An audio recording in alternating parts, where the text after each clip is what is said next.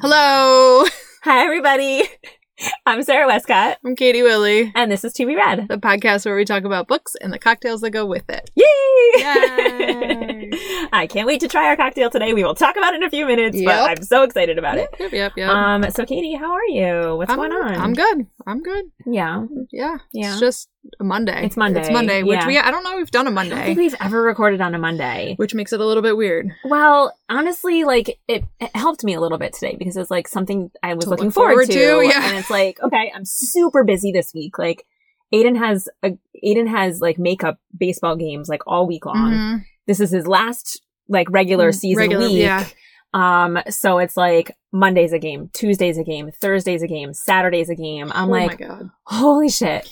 So actually we're not even going to be around on Saturday. We have to go down in the city for something, but whatever. So yeah, we're super crazy busy this week. But it just, makes time go by fast at least. It does. So yeah. Unfortunately, it's like springish summer and who wants it to really go by that fast? But I mean, work time.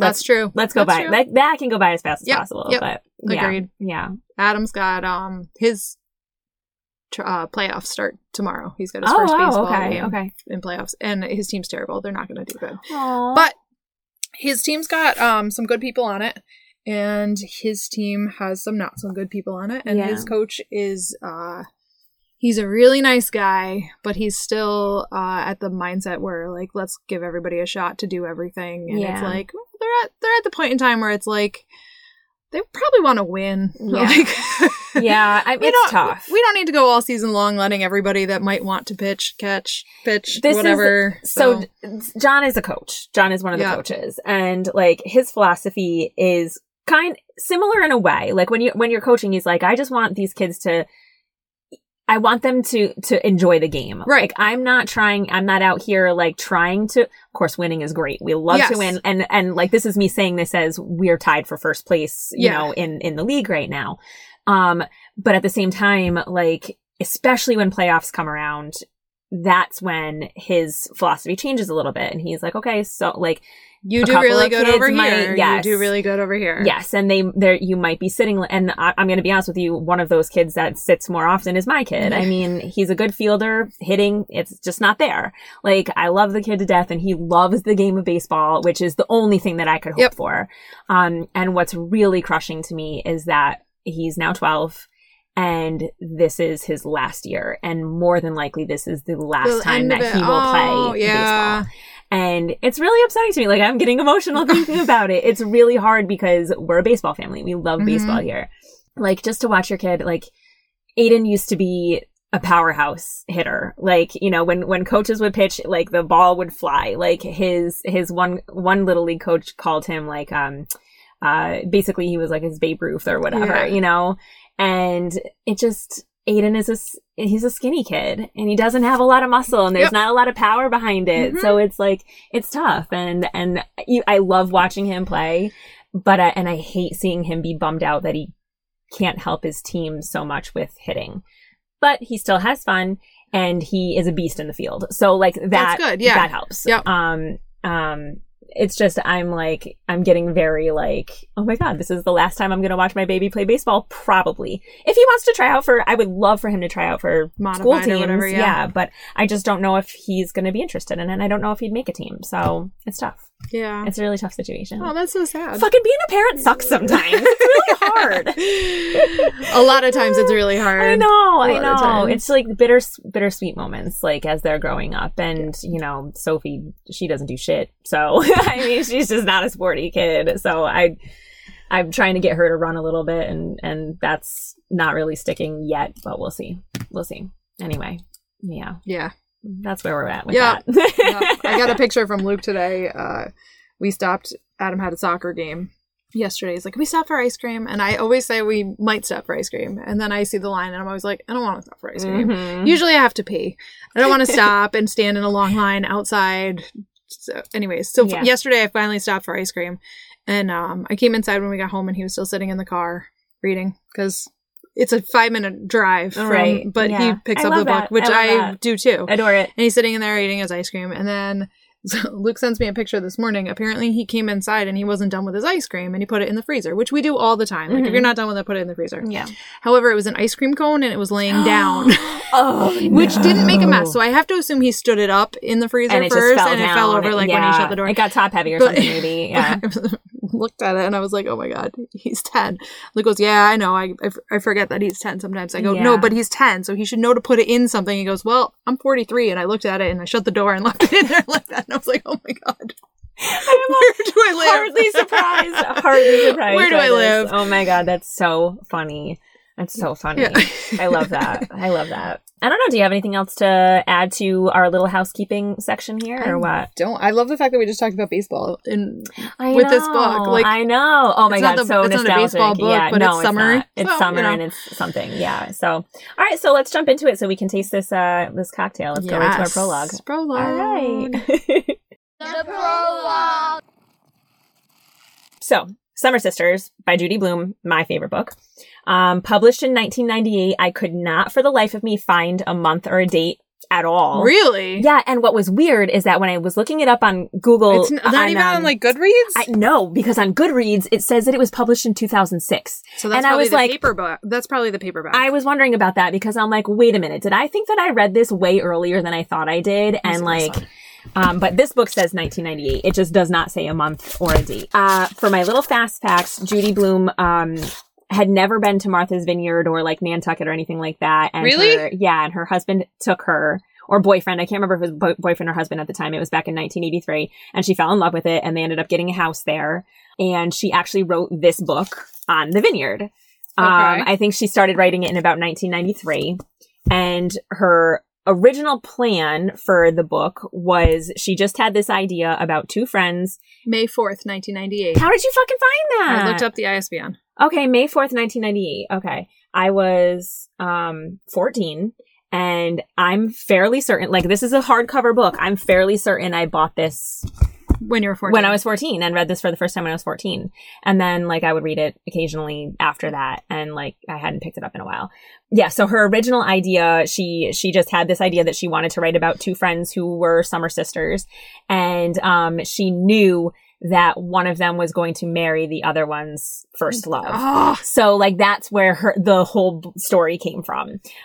So with my little fast facts aside, let's talk about our cocktail, Katie. Yes. So we are drinking a cocktail called Pussy Power. Woo! It's like literally my favorite ever name for a cocktail. I love this. And it is gin. It's supposed to be a martini. We're drinking it on the rocks, but it's gin. It's supposed to be mango juice. Sarah wasn't a huge fan of that idea.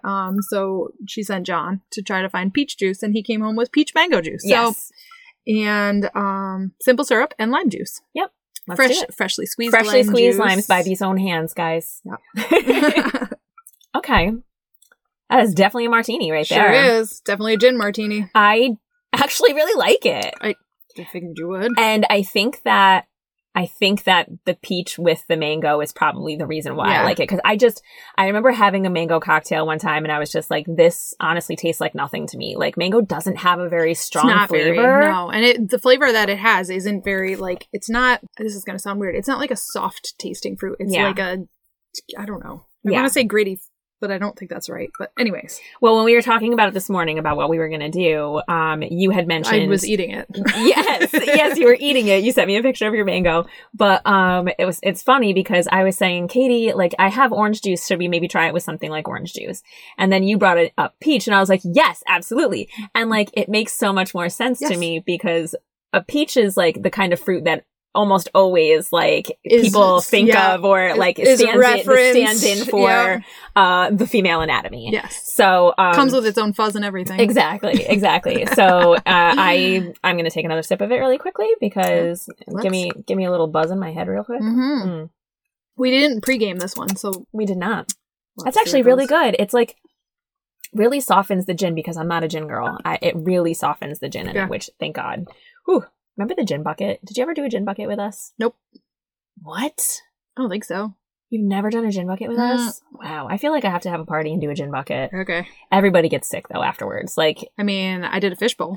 Yeah. That was here. That was here too. Yeah. That involves sick. Yeah. But the gin bucket, you get sick afterwards because like everybody's dipping their Oh, you mean turkey like, baster into this. Oh, you drink it with turkey basters. Okay. So what it is, I'm sorry, this is a total tangent right here before we go into, before we totally do fine. the synopsis This is what and we go into do. the story, whatever. When we were in college, we went to this party and they had a gin bucket, and you literally walk up to it and it's just, I believe it was Sprite and gin just in this gigantic bucket, and turkey basters kind of floating around, and you just take a turkey baster, fill it up, and shoot it in your mouth. And then drop the turkey baster back Drop in. the turkey baster right back in. This is way pre-COVID, way pre anybody caring about shit like that. I mean, you go to college to get all your germs Yeah, exactly. out. So we fell in love with this idea, and like every party after that, we were like, gotta do a gin bucket. And we haven't done it in so long because literally every time we would do one, everybody came down with the flu. Everybody. So then one year we all ended up buying our own turkey basters, and we put them in our belt loops. Like mine, I remember I had my name on it. I painted pretty pictures on it. Bedazzled your turkey baster. I sure did. I fucking kept that turkey baster Still for a use that while. on Thanksgiving by any chance? Oh, I wish I had it still. I really wish I had it still. But I think after we moved from the apartment into the house, I think I got rid of it. Yeah. But that was so much fun. And like, it really, another nostalgic thing. There you go. We're going to talk so much about nostalgia in a little bit. But like, yeah, totally something I think I should do at a party sometime soon. Just to have a bunch of turkey basters and be like, here, this is your party favor for the day. Okay, please carry this with you. No red Solo cups here. Katie, why don't you read yourself. a synopsis for Summer Sisters? You got it. I forgot that we do that part. We sure do. In the summer of 1977, Victoria Leonard's world changed forever when Caitlin Summers... Is it Summers or Summers? Somers? I think I think you're going to say Summers. Yeah. Okay. Chose her as a friend. Mid-sentence. Dazzling, reckless Caitlin welcomed Vix into the heart of her sprawling, eccentric family, opening doors to a world of unimaginable privilege, sweeping her away to vacations on Martha's Vineyard, a magical wind-blown island where two friends become summer sisters. Now, years later, Vix is working in New York City. Caitlin is getting married on the vineyard, and the early magic of their long, complicated friendship has faded. But Caitlin has begged Vix to come to her wedding to be her maid of honor, and Vix knows that she will go, for the friend whose casual betrayal she remembers all too well, because Vix wants to understand what happened during that last shattering summer, and after all these years, she needs to know why her best friend, her summer sister, still has the power to break her heart. I freaking love the ending of that, because it's so... Ugh. It is true. Like, it's... The story! One of those things that you think about when you're reading a book like this is like the friendships that come into and out of your life. And like, you know, you're not always going to be friends with the people that you were friends with at 12 years old. Nope. You know what I mean? So reading something like that and like the heartbreak that she still brings on her when she's 25 to 30 years old, you know, it's something we can all relate to. Absolutely. So now, because this is my favorite book, I need to ask you, Katie. No, we started... Oh, wait. Did we normally start with... Yeah. I need to ask you if you liked this book and what you thought about this book. I adored this book. So I sent you a text. I must have been like, I don't know, 50 pages in. And I sent you a text that said, this book is tingly and super reminiscent. And that I adored it. And it just kept going on from there. So it was not like you never felt, you didn't like it after that? No, like there was never a part where you were like, okay, don't like this book. I'm not a huge fan of the unclosed ending, but we know that. Yeah. We'll talk about that. We'll definitely talk about that. But I did very, very much like it. And I my only criticism against it would be I wish that it was 10 years later. So it's the summer of 1977. If it was the summer of 1988, I would have been like, that much more into it. Just because then it's your, more, it's like you. Yes, exactly. But I mean, a lot of the same, I never went on vacation to Martha's Vineyard. I've actually never been there, but neither have I. And I didn't have like a friend that we went away for, but it reminded me very much of one of the girls that I was friends with in middle school, and she lived down the street and she had a pool, and we would spend hours upon hours upon hours playing in her pool and making up dances and pretending to be mermaids and doing a whirlpool and like, exactly. And then all the things that came with that outside of the pool too was just like, and I'm still friends with her. Okay. I don't see her So if I see her, we'll like stop and talk for a while. Yeah, She still lives in the area. There are those friends that like when you see them, you know, you might not talk to them all the time, but when you see them, you kind of pick up. And Vix and Caitlin are a lot like that. Like even though that there was some like animosity there for certain things, like Vix was always going to be there for Caitlin no matter what she needed. Right. She's always going to answer the phone call in the middle of the night. Exactly. And even though Caitlin was the more selfish friend, like I still think that even if Vix needed her, Caitlin would be there. Would respond to her, yes. And I have like, you know, complex feelings about Caitlin and Vix and obviously in particular, but like there's a couple of characters that I'm just like, some of these, you know, whatever. I've always loved the trope of one poor friend with one rich friend, and you know, like I don't know why, like it's just I think it's kind of the way that I grew up. I definitely like, you know, I grew up on the poor side, and like just having those friends that, you know, seem to have everything, and they always included and didn't mind sharing. Exactly, they included you in that stuff. I didn't have a pool, that's why we went to Christina's house. Right. I didn't have a pool until I was much older, and it, you know, I mean, then my house kind of became that kind of thing when we did get the pool. But other than that, it was like, you know, those friends who you go to their houses and you share those things with them. And no, I didn't go on vacation with any of these friends, but it's kind of like that. I know I can physically remember spending most of my summers with my best friend Megan at her house, and she had this gorgeous in-ground pool, and like her mom would she made like a counselor come over that would teach us how to like give us swimming lessons at her house. That's cool. Yeah, so like it's that kind of thing, and I just remember being in that like with that family, thinking I was part of that family. Yeah. And we just ate Swiss cake rolls. What's that? We just you just ate Swiss cake rolls. Yeah, no, I don't. I'm sure we ate a lot of crap. But it was great. You know, I felt like part of her family. She had a lot of siblings and whatever. That's cool. And yeah, it was a lot of fun. And even my sister was involved in a lot of that too. Like my sister came with us. You guys aren't far apart in age either, so that helps. No, we're only 16 months apart. So yeah, that definitely helps with that. You know, we were always pretty much friends with the same people, basically. But yeah, I mean, I feel like I have so much to say, kind of, you know, and I almost don't know where to start. So start. We've already said how what a nostalgic read this is, and it's all because of that kind of thing. Like you're looking at the life of this girl growing up from 12 to, I guess she's in her 30s by the time it ends, basically, or close to 20. You know, she's definitely. When Caitlin calls her because she's getting married, she's 25, and that's in 1990, I think, or something. Maybe I'm wrong about that.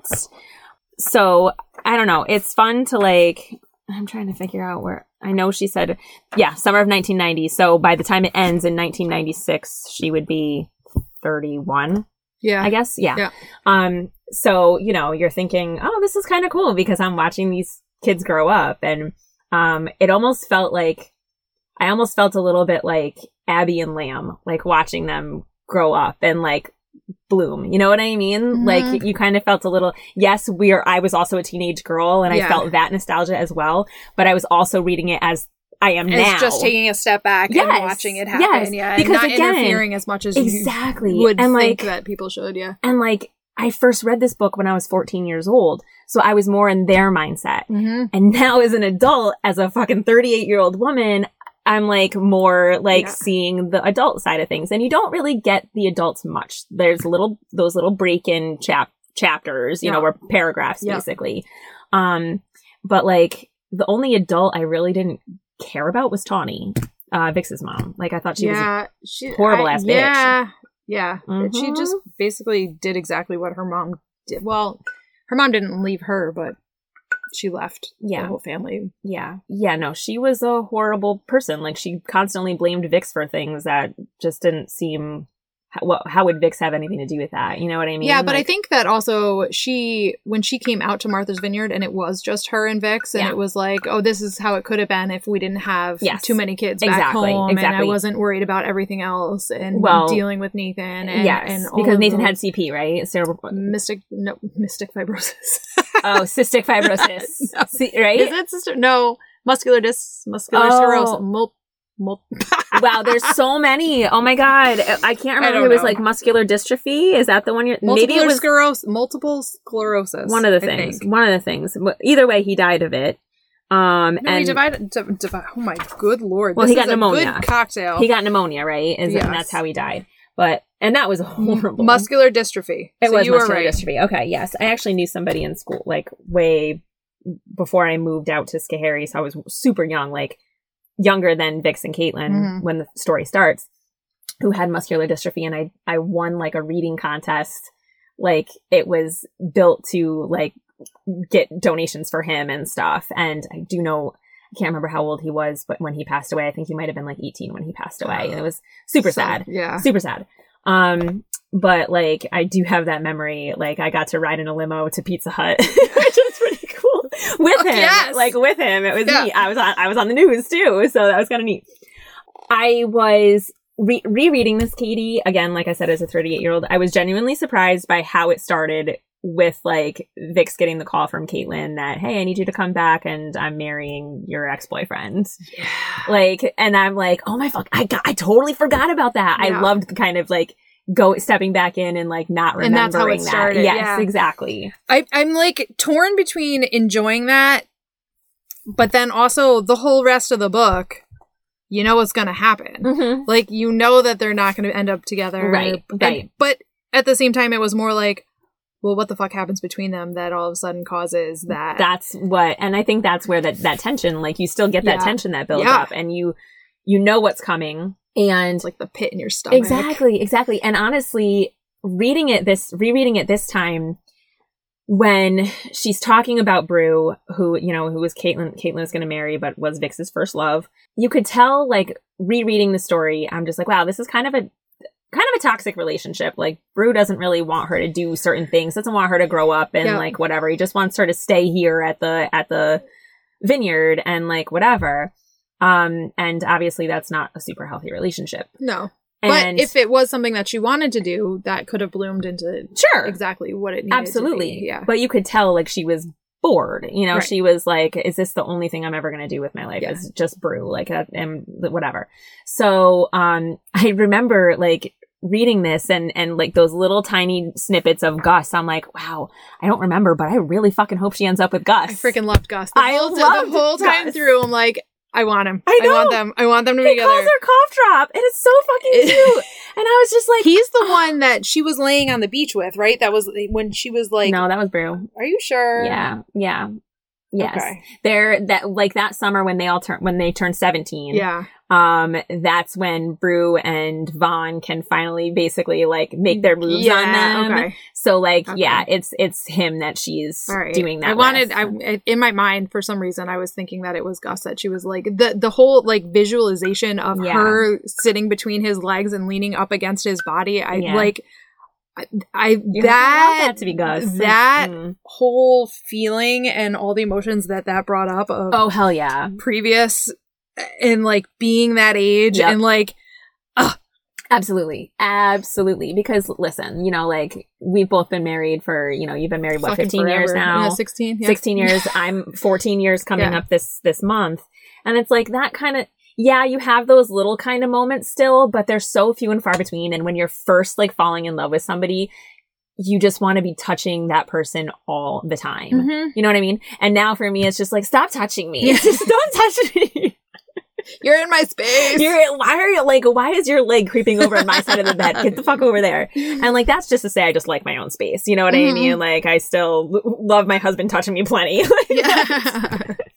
But, yeah, it's just one of those things that you kind of grow out of as... Right, because it's the unknown. And, and it's uncharted territory. Yes. And that awkward of where are we going to go from here? And what's the boundary? And what is there a boundary? And I actually flagged someplace. It's probably like the same scene, if I had to guess, because probably what happened. He reached up and caught a strand of her hair as it blew across her face, then tucked it behind her ear, letting his fingers drift to her neck, across her shoulder, down her arm, making her breasts ache and her power tingle. When he got to her hand, he turned it over. If he kissed it the way the Countess once had, she'd faint dead away. She'd tell him it was the sun, that she had passed out from too much sun, but no problem. He traced a line across her palm instead. She could hardly breathe. So this is what it's like. This is how it feels. And I was like, Yeah, that's that might have been somewhere around where I texted you and said I had to put it down because I was around too many other people while I was reading this, and I cannot read it around other people right now. Oh my God. Well, there is definitely a lot of, I think what I loved most about this book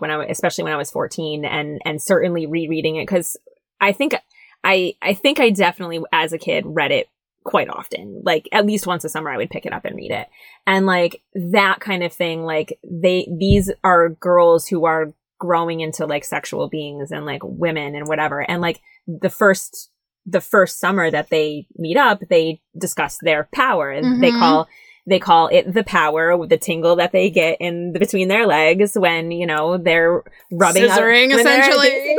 Scissoring, yeah. I mean, they're literally like rubbing it up against each other. And it was only for that first summer because, you know, they're learning about their sexuality there. And like they discovered something about themselves, and they call it the power because they think it's like this incredible thing that like can hold sway over people. Let's be honest. It does. It is, and it does. Absolutely is, and it does. Correct. So like they're not wrong. You know what I mean? And like Judy Blume, I feel like wrote that so perfectly, in my opinion. Like there was one little gripe I have about it is that it's kind of like never talked about again, only in the sense that the following summer they bury Vixen and Cassandra, I think they call it, or whatever. Vixen and Cassandra. Vixen and Cassandra, and say, you know, we're getting too old, we can't use our power together anymore. Which totally get that. Yeah. You know, if they're like if that's their sexuality is not that, then they shouldn't be doing that, you know? But like there's nothing wrong with experimentation in that sense. And I love that she wrote it into the story as a way to like, this is a natural thing that girls do. You know what I mean? I love that. So I wrote down, as addicting to read as every other Judy Blume book ever has been, and it hits right to the core of all coming of age books, because she wrote it exactly in the way that I feel like it happens for everybody, where you kind of test your boundaries and figure out what you're doing, and then be like, all right, so we did that. We know we did that. Yes. We're going to move on. Yes. And we got it. We're good. We don't need to talk about it with anybody. It can be just our secret, whatever. And I mean, I know Caitlin talks about having like experiences with women in her future, like when she goes to Europe and stuff. But who knows if that's not also made up bullshit. Exactly. She's just telling Vix to try to get her to come visit her. Yes, because I felt like that's all she did for the whole second half of the book, was try to get Vix to come visit her. Yes, and Vix is obviously busy with her life, you know. It made me sad that like they grew apart like that, but at the same time, like Caitlin is just this person who, I don't know if I'm going to explain, like she's an all-encompassing kind of person. Like it's either all or nothing with her, and like it's all her ego wise, like it's everything. That's why she's such a selfish character, you know. Like Vix is this person who cares about other people, and sure, I know Caitlin cares about those other people too, but she shows it in a much different way. You know what I'm saying? Yeah, she's more quiet about it and more of an actions instead of a look at me, look at me, look at me, look at me, and drawing the attention. Right. Did you tell me that this is going to be a movie? I feel like I saw that it was. Okay. Recently. Recently I feel like I saw that, yes. And now I can't remember who is going to play who, or if that news had even come out or not yet. But I can't fucking wait to see it on the screen. And like, this is one of those books that's kind of like, it's like 400 pages long, but it's such a it's fast read. Like there's so much stuff in here that they can cut out easily without losing any of the good stuff that is needed. You know what I mean? I would love to see this on screen. I would be like first in line the day that it comes out. I feel like it's not coming up far enough into production to be on IMDb. Okay. So. Okay. Well, maybe we'll figure. I swear I saw news of that somewhere, and I just can't remember where it was. Anywho, so there was a couple of things that just stuck out to me that as super nostalgic, and everybody, you know, like our age is going to know what I'm talking about when I say this. But there's one point on page 46. This is like her first visit to the vineyard, and they're going to visit Lamb's friend Trisha, and they have to get in the car, and they push like Caitlin and Vix in what they call the way back. Yes, and I'm like sitting backwards in the station wagon. I fucking love that. I fucking love that, because it's just like That was the best place to sit. It was the best place to sit, but so many people got pissed off when they had to sit there, which I don't understand. No. I loved looking backwards. Yeah. Like, I thought it was the coolest place to be like, whether it was one of those station wagons that actually had that backwards facing seat, or you were just in the back and leaning against the middle seat. Yeah. My babysitter actually had the seats. Yeah. And so we would fight to be the people who sat in the way back. And I just even reading the words "the way back," that like hit me to my core. I was like, oh my God, it brings me back to so many days, of summer when I was at my babysitter's house, and you know, she had me and my sister, she had her 2 kids, and there was, I think, one other kid that came as well. So there was like, you know, this group of 5 of us, and so we had to do that, and it was always a fight over the way back. So I'm so confused why people didn't like it. Yeah, maybe it makes some people sick, which I understand. So in that same thought conversation, that was when I was first, this is gonna probably sound bad, but when I was first learning about Rosa Parks, I could not understand why she didn't want to sit in the back of the bus. Because everybody I always wanted to sit in the back of the bus. Yes. Understandable. I get it now. Yes. That she was forced to go there as opposed to wanting to go there. But why didn't everybody want to go there? That's kind of, I can super remember being like in school and wanting those last seats. You always want to be the ones to look out and like maybe give the finger to some cars. Do like the air horn out the back. Exactly. You had to be Moon like that. People. Yes. Whatever. So I did flag like a little bit of a quote about like, this is why I didn't like Tawny, Vix's mom so much. And like, when you see why she's like that, but then at the end, once Nathan dies, like she just up and leaves her family. She's just like, peace out, I'm done. Like I'll see you later. Fuck you, middle two. Yeah, like Vix was already pretty much gone. Yes, but, like, Vix had her own shit. Was it Lainey and Lewis? Yeah, okay. I think so. And like that just broke my heart because you have these kids like Vix and Lainey, I believe, shared a bed. You know, like, so, you know, these people were super poor. Mm-hmm. They had Nathan, who they, like, you know, basically Vix was like a second mom to him. Tawny really relied on Vix a lot to take care of him. And that's why when Vix is 12 and Nathan, I think Nathan was 8 when she went for the first trip, Tawny's just like, no, I need you this summer. I need you here. And like, I loved that her dad was like such an advocate. Let her go. Let her be a kid, for Christ's sake. She's 12. I mean, what the hell? So there is, also then we don't have to feed her. Yeah, exactly. Right. Yeah, there's one less mouth to feed. So, okay. This. Oh, thank you. Katie's now looking at my dresses. Just tell me what she likes. So do I. They're my favorite. Okay. So on page 60, she says, was the Countess going to, is that how to say that? Countess was going to die? Was that what Tawny meant? Vix didn't ask. She tried to stay out of her mother's way, but as the end of the school year approached, Tawny was always hostile, blaming everything on Vix. One night when the chicken she was supposed to baste got overdone on the grill, Tawny yelled, "Look at this!" She jabbed a fork into a piece and waved it around for the other kids to see. If Victoria weren't so self-centered, we wouldn't have to eat burned chicken tonight. Vix ran to her room and didn't come out. Later, while she was finishing her math homework, Lainey said, "You know why she hates you." Vix looked up from her notebook. "It's because you get to escape." Mm-hmm. And, like, as a parent now, you know, with so many responsibilities, you can relate to that. Mm-hmm. Like, of course. Yeah. She gets to go away for no summer. She's carefree. She gets to go with summer this family who will buy her whatever she wants and take her places.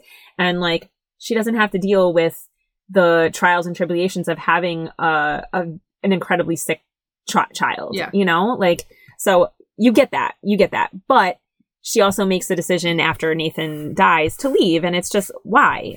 You now have, like, I almost feel like there had to have been some kind of relationship between Tawny and the Countess in some way. Oh, so maybe they were not just pretty much maybe not full on like love relationship, but a relationship based on love. To go halfway across the country. Where were they? New Mexico to go to Florida? Yeah. Like, and that's far to go with somebody to just be like, bye, I'm leaving my family. See you later. Go be the caretaker for her. And it's honestly kind of surprising in a way too that the Countess asked her and let her do that, in my opinion. Like, this is a woman who, she was very much like, not interested in families and not interested in being tied down to that kind of thing. But at the same time, like, she was super close to, like, Lamb and his family. Which, and, like, that was a weird thing to me, is that she had a tie to them, too. Like, which I guess if Lamb was originally in New Mexico with Phoebe as well, I could kind of see it. But it just seemed far-fetched. Well, it was like, it was basic. Lamb's family was the rich family, right? Yeah. So, I mean, look at it. In my opinion, when you talk about rich people, like, whenever I talk about Countess? they all fucking know each other. That's true. You know what I mean? Like, they go in the same crowds because they're the only people who can. Yeah. You know what I mean? Yeah, all right. So that's where I thought about that. Let's see. Yeah, so I was struck by how much I disliked her, but then also could relate to that in a certain way. So I'm going to jump back to one of the things that I flagged that I thought was hilarious was when they were reading the old books at the beginning. That night in the room, they took turns reading aloud to one another, breaking up over the language, but disappointed neither book had pictures. Caitlin said, "Coitus interruptus" sounded like something you ordered in a French restaurant. They used the dictionary in Lamb's study to look up cunnilingus, fellatio, dingleberry. The last was their favorite, dingleberry, a small clod of dung as clinging to the hindquarters of an animal. I love that. I literally laughed out loud when I read that. I'm like, this book has dingleberry. It was so funny to me because, like, she actually gets Caitlin to start taking more showers because she says, "You're going to have filthy. dingleberry. Yeah, you're filthy, you're nasty, you're going to have dingleberry." And then, like, something else becomes dingleberry. Wasn't the Chicago Boys, do they become the dingleberries or something I think like so. that? I think so. Yeah, them and I really, when the Chicago Boys came in, I just got, like, super happy. I don't know. I was like, maybe part of me, like, knew that her and Gus remembered that her and Gus get together, but, like, just the whole dynamic, the like, dynamic of having all of those hormones in one building at that age, and just being like, who's gonna see each other naked, who's gonna fart, who's gonna pee on the seat, like, all of that. Exactly. And I did love that, like, you know, Abby, the entire time, she kind of has this sense about them, the Chicago Boys and Vix, and she wants. She wanted Daniel to be the one, her son. Which is kind of weird because she kind of adopted Vix as a daughter. Exactly. And it's like, you can't have her. I don't know. Yeah. Abby and Lamb were much more parents to Vix than, like, Vix's own parents. And, like, I love how they took her in and made her one of their own and, like, said basically, you know, when it comes to your education, you will want for nothing here. Like, which was awesome. Yeah, it was. Absolutely was. It's such a cool thing. Like, and I know that, like, probably Tawny, you know, resented that a little bit because she couldn't give that to her daughter. Right. And I understand that. But at the same time, she can't be upset about it. Yeah, for sure. For sure. Yeah. It's something that's helping her daughter better herself. You know what I mean? So I want to bring up something really quickly.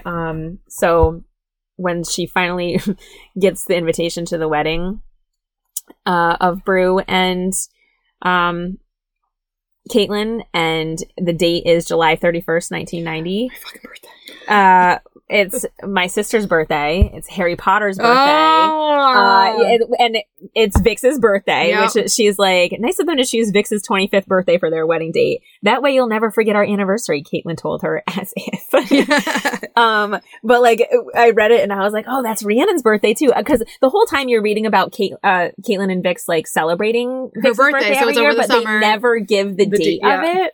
So, like, to see it, like, written down as July 31st, I was like, oh, shit. So, yeah, that's my sister's birthday. That's Harry Potter's birthday. That's J.K. Rowling's actual birthday. It's just fun. It was just funny to me to see it, like, written there in person. I was like, why is my sister's birthday always somebody's freaking special birthday? Yeah. And then there was, hang on. There was something I flagged on 299.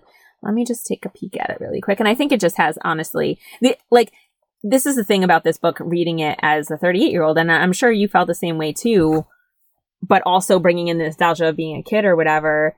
There's just so many things in here that you look at differently as you're an adult. So then there's 299, page 299. As a kid, Vix had some warped idea that grown up meant having a job and living on your own. It meant no one could tell you what to eat or what to wear or how to behave. It meant it was okay to have sex with guys. What a joke.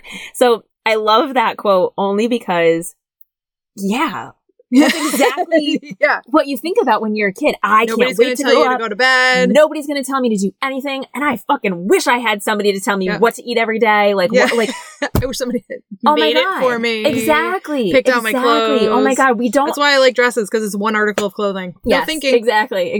And as children, like, we take for granted that stuff that we don't have to do and worry about. And like, when you're an adult, it becomes all your responsibility.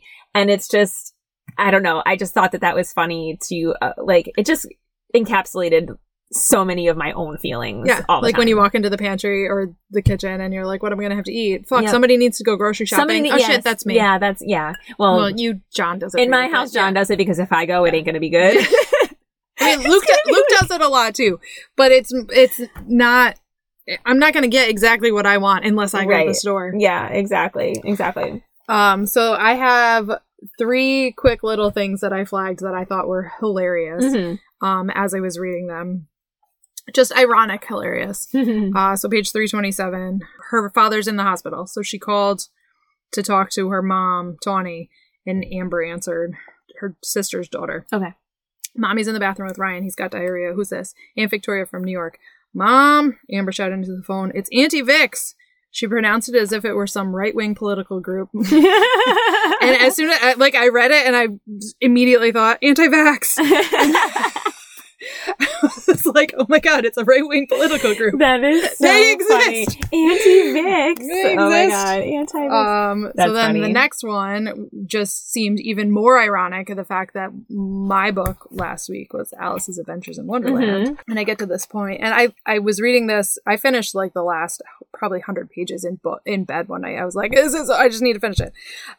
Vix follows his gaze, and there they are, the Chicago boys, together again. Aww. She's Alice, fallen down the rabbit hole. Her whole history is connected to the guests at this party. And I was like, Alice!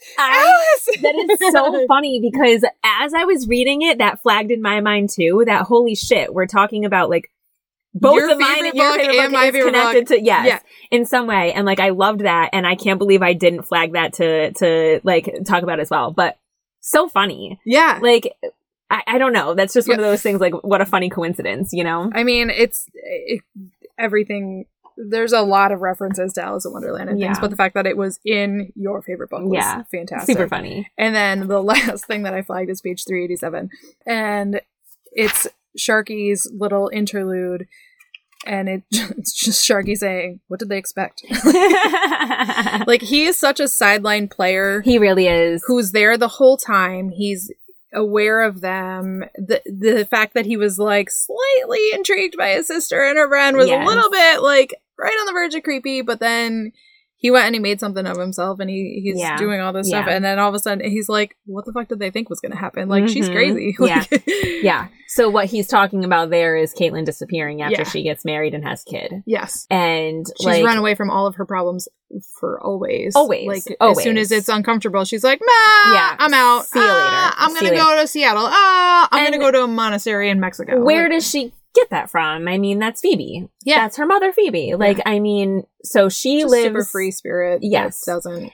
I mean, there's a difference between free spirit and just being completely selfish when it comes to certain things, and irresponsible. And like, unfortunately, Caitlin is on the bad side of that. You know what I mean? Because she has this daughter, and she just decides when this baby is, I can't even remember how old, like 6 months, she just leaves. It's like a year. Yeah, around a year. Or right after her second birthday, maybe? First birthday, second birthday? I can't remember exactly when. I don't know. But like, in my opinion, she married Brew simply for the fact that she knew it would bother Vix. Yes. There's no other reason for it. And if you're talking about a friendship, you know, that like, a 15-year friendship or whatever it is at this point, close to, you know, and you're just out of the blue calling somebody and saying, hey, I need you to be my maid of honor. Would you do it? And then you say, oh yeah, that's great. Who are you marrying? And it's your first love, your first, you know, you had sex. This is the person you lost your virginity to, person they both lost their virginity to, actually. But devastating. Like, I can't even imagine how that would feel. I was so pissed. Yeah. Like, the fact that the night on the beach when they were celebrating Vix's birthday and they had like that random everybody's wasted the interlude swap thing, yeah, of guys, and she realized it. And you almost felt like something like that had happened, but it wasn't explicit enough to be like, was there enough time? Right. Could it have actually happened? Yeah. And then for Caitlin to not ever address it until her fucking wedding to the guy that Vix has been in love with forever and constantly thinking about and going back to. And it just was very bitter feeling. Like, I think even the worst part about all of that. So Vix leaves after that, right? She leaves and she finds out a couple weeks later that Nathan has died. And so she flies home, and then we don't know anything else, but she gets back and she goes back to Brew, and they were together for years, basically. Yeah. But then to know and find out that Caitlin came out to New Mexico to be with Vix while Nathan, while she's mourning Nathan, even though they had this horrible, awful knockdown, drag out fight. And then to know that she went back to the vineyard and slept with her boyfriend. Yeah. Is terrible. Were they broken up at that point in time? Because isn't that when she was crying the whole way back?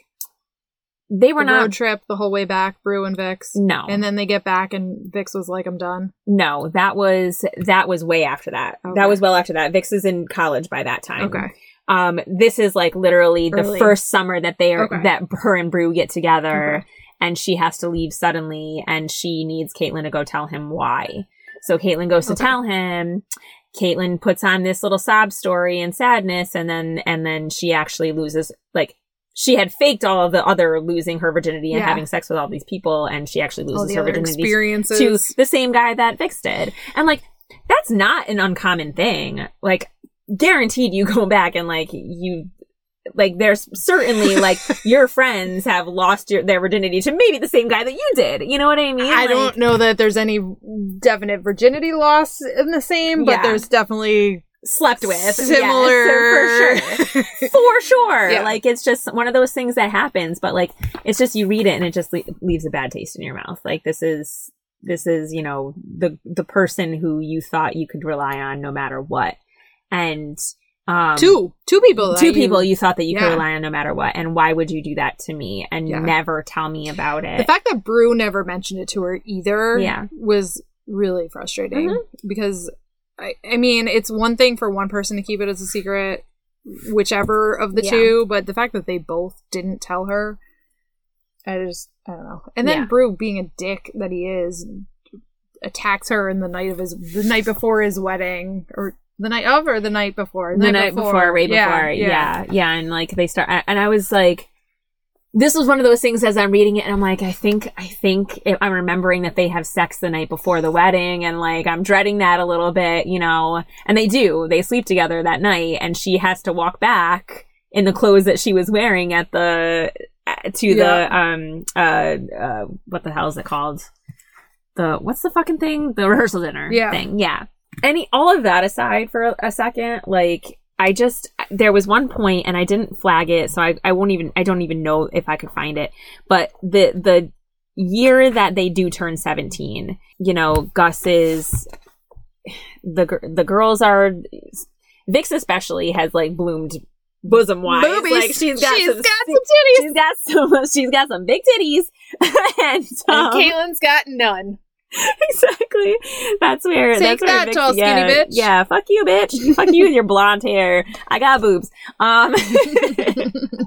Anyway. Oh shit, the gin is hitting, huh? And it's like, I think the girls are getting ready in the bathroom to go to bed, and they're just, like, in a t-shirt, like, Vix is in a t-shirt with underwear on, and she's brushing her teeth, and the Chicago boys are, like, rapping on the bathroom door, and, like, Gus just has this little interlude where he's like, holy shit, when she opened that door, I thought I was gonna freaking pass out, basically. And I'm just like, this is what I mean. I want them to get together, because I feel like, even from, like, they were only 13 years old when they actually met these boys, and it's just so cute. Like, a couple of years go by and there's nothing there, you don't see them, and I don't know, it's not just your friend's sort of brother's friend. It's all of a sudden like, oh, it's Gus. Yes. And I just love that in the end they get married and they have a baby together and maybe more babies. I don't know. But like, I love it. I just, that whole part of the story, like as I was reading it this time, I'm just like, I really hope she gets with Gus. I don't remember. I really don't remember, and I hope she does. You said it's been a long time since you read it, right? It's been so long, and I honestly, like, this book has traveled with me so many different places. I mean, if I bought it in 1998, that means I was living in Schoharie. Then I would have taken it to college with me. Then I would have taken it, when I moved out of there into my apartment with John. I read it several times. I wish I could remember when the last time I read it. I would say probably early 20s. So at this point, it's been more than 15 years. No, more than 15 years. So reading it again was just like a warm hug. Well, it really was. It really was. It was almost like coming home in a way. Yeah. Like, this has forever been, ever since I read this book, has forever been at the top of my favorite book list. And, you can always add those other ones in. Like I always used to call the book Catcher in the Rye my favorite book, and I love that book. I really do. But as you know, it didn't make the top 5 list. 12 list. 20 list? Yeah, whatever you gave us. It's about 20, whatever it was. But like, this is the one that I constantly come back to, and it's literally because even though we didn't live it, I feel like I lived it.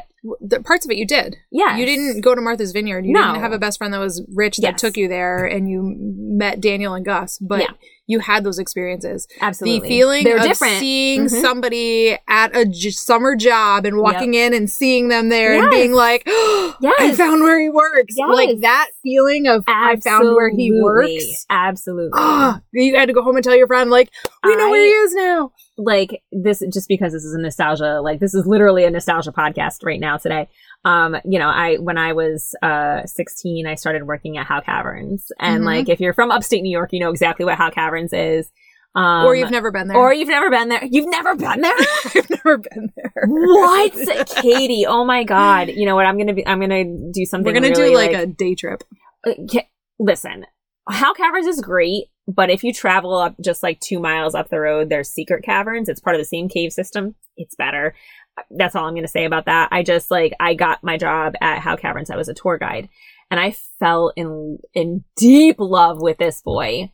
And thankfully he liked me back, but he was one of those guys who was like, I've never had a girlfriend. I don't want to do that thing, blah, blah, blah. But he was also one of those guys who told every girl that.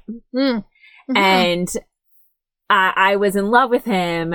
And then I found out that he was doing that kind of thing, like saying to every girl, never had a girlfriend before, which is not true because we had been dating at that point, whatever. So, it's just like lived in experiences, like taken directly from this book. I just feel like, you know what I mean? Absolutely. Like all of that stuff. And I love it. I just give me teenage girls all the time. Emotions and like flirty and it's all first kiss. Yes. That whole sense of first kiss. Yes. And first emotions and first touches and first all of that as married women, we don't get that shit anymore. You don't get it anymore. And like you just have to live it a different way now. You know what I mean? Mm-hmm. You have to read about it in certain books, or you have to remember it. And God, like it's getting harder. A lot of it does because it's getting harder and harder as you get older to remember your first experiences for certain things, and until you read something that triggers it. You know what I mean? Yep. So like, I don't know. This is just, I'll never take this off my favorite books list. Honestly, I really won't. So I actually, when you posted on Instagram the other day, our list of upcoming books, and I shared it, I don't know how things as your work. Instagram story. Yeah. And then I made it show up on Facebook too. Oh my God. I was so mad at that. I did the same thing the other day. I was like, I didn't want to share that on Facebook. Shit. Well, I don't know how to make it not. So here I am. I had a girl that I used to work with at Applebee's forever and a day ago that I was pretty close with. in the way that restaurant relationships work, like I was super close with a lot of people that I've worked with at restaurants, and then as soon as somebody doesn't work there anymore, you're like, yeah, we're gonna stay in touch, and then it doesn't happen. Exactly. But she reached out to me and she wrote Summer Sisters and then Four Hearts. I've read that book about 20 times and I said I fucking loved it. But the fact that she saw that thing and then sent me a direct message about it, or DM if you're hip, I was like, I love it. So Julie, I hope you listen to this episode. Yeah, please. I think I briefly just want to touch on obviously the ending of the book. We can't end without talking about the ending of the book. I love the ending of the book is hard. It's tough because I believe Caitlin calls Vix and says, I'm in such and such. She's in Europe, right? Yeah. Paris? Not Paris. I don't know that it's Paris. Barcelona? Maybe somewhere in Italy. I feel like it's somewhere in Italy because she's saying she's marrying an Italian guy. So basically, Caitlin disappears, leaves Brew and leaves their daughter. Take it to Milan. Yes, Milan. Okay, so they're in Italy. With train connections to Venice. So Venice. Okay, there you go. Italy. Either way, Italy. So she disappears. She leaves Brew and Maisie, and Maisie is the daughter. Was obviously. After her first birthday? I did find that. Yes. Okay. And she just randomly calls Vix and says, I'm buying you a ticket. Please come," or whatever. Yep. Right? Come celebrate your 30th. That's right. It's her 30th birthday. So she goes out, and like, I love that they got that. I love that they got that closure. Yep. Together. What I hate is that Vix leaves expecting this answer, like a specific thing. Like, so Caitlin tells her that she's going to marry so-and-so, or she has to decide whether or not she's going to marry this Italian guy. And she's going to take a ride on her sailboat and decide and, basically like commune with the earth or the sea and like decide whether or not she's going to marry this guy. And Vix says, I went home and I was expecting a call with a yes or no, and I never got that call. And then it jumps to the epilogue, and we realize we understand that Caitlin disappeared, whether that be she's dead. I assume she's dead because they found her boat with nobody on it, nothing, whatever. Where could she possibly have gone? So I have to also assume that she's dead because all of her life she has done these grandiose things to bring attention to herself and the focus on her. And I feel like if she wanted to disappear, she would have done it bigger, and she would have reached out to Vix. Absolutely. And left a trail to Vix. Absolutely. And the fact that she didn't, and the fact that she didn't do anything, and she left it up in the air, is more telling to her being dead than not. 100%. The fact that it's not clearly said is my one gripe. Yeah, I know. I'm with you on that. I hate when it's just not like she's dead. That's it. Whatever. It's just I think it's just more striking and poignant if it is not said explicitly. Yeah. You know what I mean? Like, because it's pretty likely she's dead, because where would she possibly have gone? They found her boat in the middle of the ocean and no sign of her wherever. And that whole last conversation, you can kind of tell she's got some depression issues, and she's trying to... She's asking about her daughter. She's asking about her daughter, who she left. Come back. Yeah.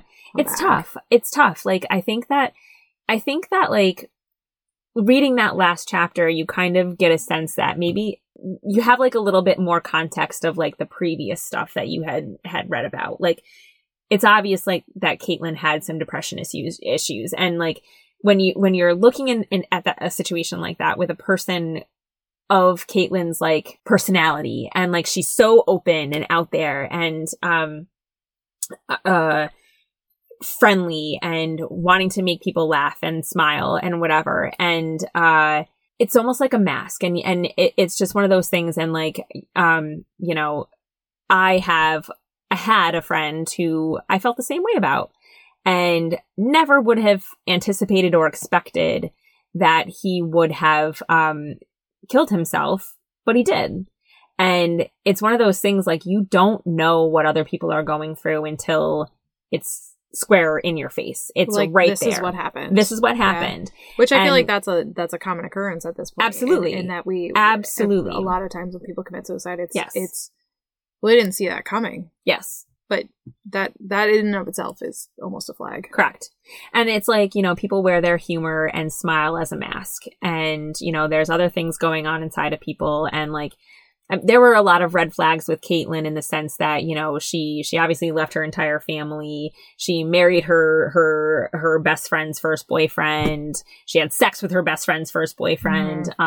You know, there are those flags. Like you never know what people are going through on the inside. Just because they throw off this bravado like personality, you know, doesn't mean that they're not dealing with something more in internal. here. Absolutely. Yeah. So, the flakiness of her jumping all over the place. Exactly. Huge red flag. Yeah. Huge red flag. Never addressing the things that meant something to her. Yes. Like the whole Seattle thing and the whole, that was one of the things I did like, which we haven't touched on at all, is how AIDS was like that underlying current there. Yeah. Through a lot of the story.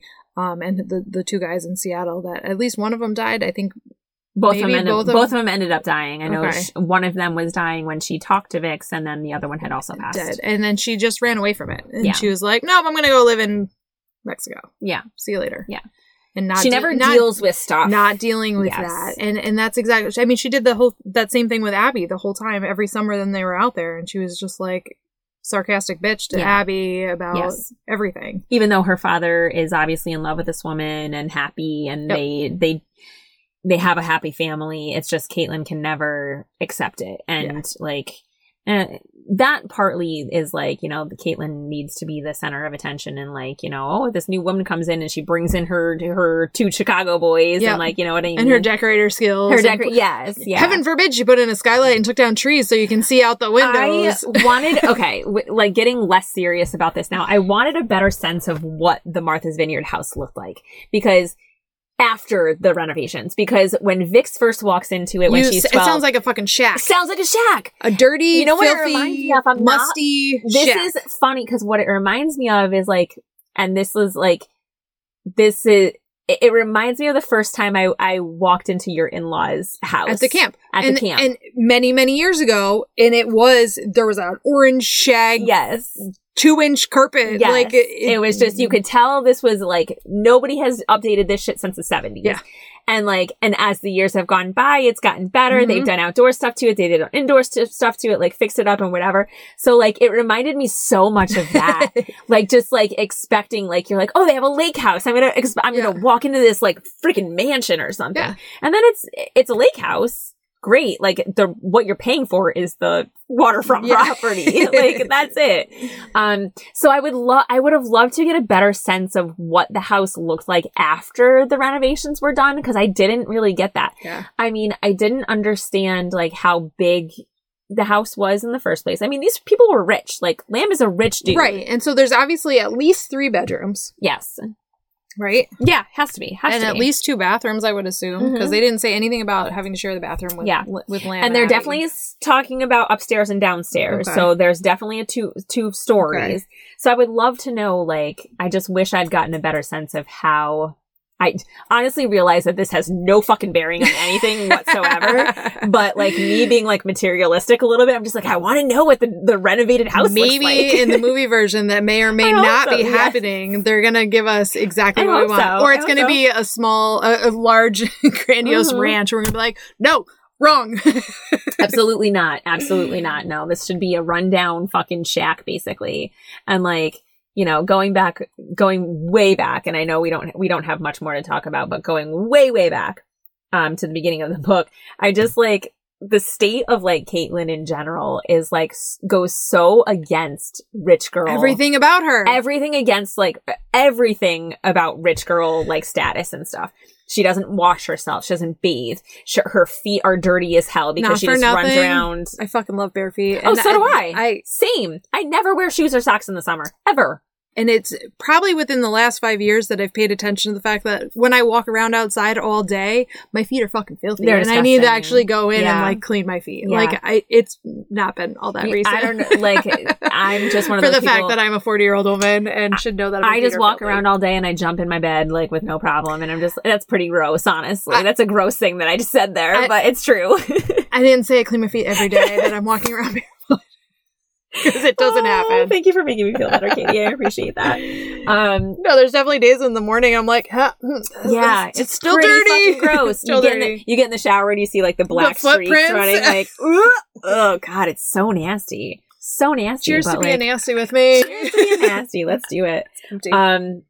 But I don't know that I have much more to say. I think I touched on everything I really wanted to touch on. Okay, briefly, I do want to say, I was looking up more Judy Blume books, and I do remember that there's, so I think I texted you, the one adult book that I was thinking about is called In the Unlikely Event.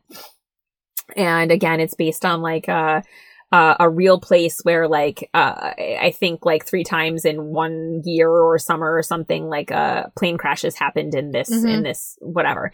That one was okay. And then there was one, and I had totally forgotten about this. I think there's one called Forever. And then there's one called Wifey. Definitely have read both of those books. And to be honest with you, cannot remember either one of them. But I know that there are other Judy Blume adult. Oh, okay. Forever is young adults. Okay, so Forever is young adults. Here's for adult readers, Wifey and Smart Women. Definitely have read both of those books. Could not even tell you what the hell they are about right now. Like, so they're not something that stuck out in my mind or anything like that. But I have read previously Freckle Juice. It's Not the End of the World. Then again, maybe I won't. Are You There, God? It's Me, Margaret. Which was huge. Oh, yeah. When I read that. 100%. I was like, she got her period. Yeah, exactly. Yeah. Double Fudge, Fudge-A-Mania, Super Fudge. Oh, yeah. Otherwise known as Sheila. Yeah, all of these. I've read so many. Aiden came home with Tales of a Fourth Grade Nothing, and I like cried, I think. I was like, are we going to read this together? Like, I cried. And we started reading it together, and it was just one of those things where like he kind of took it and read it on his own.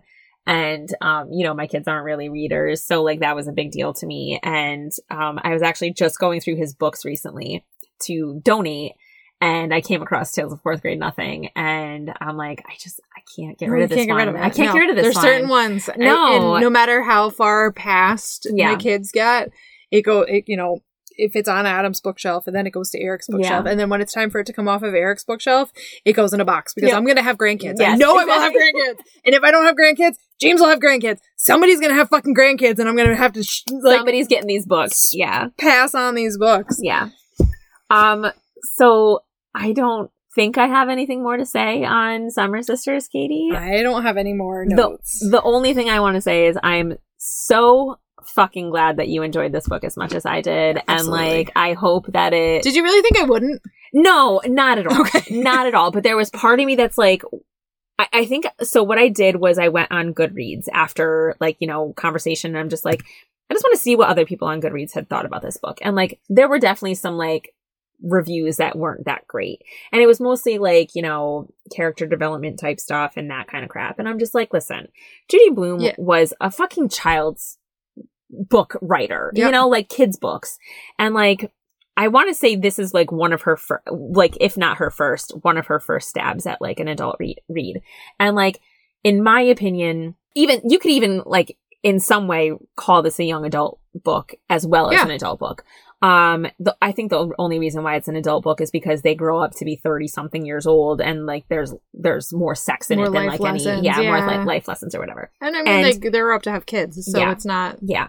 And I just want to like, this is a gripe that I have with people often about like even just watching TV shows, watching like certain movies. Like if you are a fan of something, and I'm talking about like anything, like, there are fandoms like Star Wars fandoms, Game of Thrones fandoms, Harry Potter fandoms, like that kind of thing. Sometimes it's okay to just enjoy a thing for what it is. And not delve into it and want it to be 1,000% the best thing ever. Exactly. It doesn't need to touch on every single little thing that you think it needs to touch on for it to still be an entertaining read or watch or whatever. So I think that like as a society, we have kind of gotten into this place where we're like, if it's not perfect, it's not good. There's a lot of negativity in everything. Yeah. And it's, if you can't find something negative about it, then you shouldn't say something about it. Right. But you have to say the thing if it's negative about it and point it out to everybody. You have to point it out to everybody. And one of the worst things, in my opinion, is now you can point it out to the creator specifically because you're in touch with them on Twitter or Facebook or whatever. Like, I mean, you can like physically tag these people and say your work sucks. Like, I hate this, blah, blah, blah, blah, blah. That's not necessary. No. It's not about you. Who gives a fucking shit what you think? Honestly, like, you know what? I will take my shit to like politicians I hate, whatever, but I'm never going to look at a creator and be like, wow, you fucking suck. Your art is terrible. Your art is terrible. Like, who am I to judge what good art is? You know what I mean? Like, this was an enjoyable read for what it was. Yep. Are there problems with it? Sure, absolutely. Absolutely. Is it winning all sorts of literary awards? No. Nope. But I enjoyed it, and I felt feelings while reading it. The fact that we read it in the summertime, I just made it that much more enjoyable, I think. Absolutely. It's a number one New York Times bestseller on the top of mine. Oh, is it really? It is. Wonder, like, who knows how many weeks? Ooh, nobody, because that information doesn't exist anywhere. They never get that fucking information. That is really sad to me. But, yeah, oh my God, I wonder if, like, is there a date on the sticker? I mean, it says I bought it for $16.46. It doesn't say where. Definitely bought it for $22, but no, there's no date or anything on the sticker. You just said you bought it for $16.46.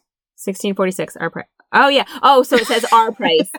You and the U.S. Like, so you know how they have those fucking prices, U.S. and Canada? I don't wonder why it's so much more expensive in Canada. Just be, like the dollar exchange something. So yeah, this says our price $16.46. It's probably like fucking Media Play is my guess. I bought it at fucking Media Play is my guess.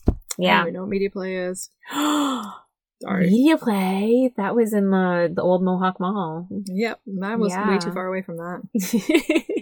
Mine would have a yellow line and say Friar Tuck Bookstore. Oh, okay. That was it. Yeah. Or Walden Books, which we've discussed. We have discussed. So, and that would be my other thing. It would either be Media Play or Walden Books. That's pretty much the only option of where I got this book. I wish it said on this SKU what year it was or anything like that.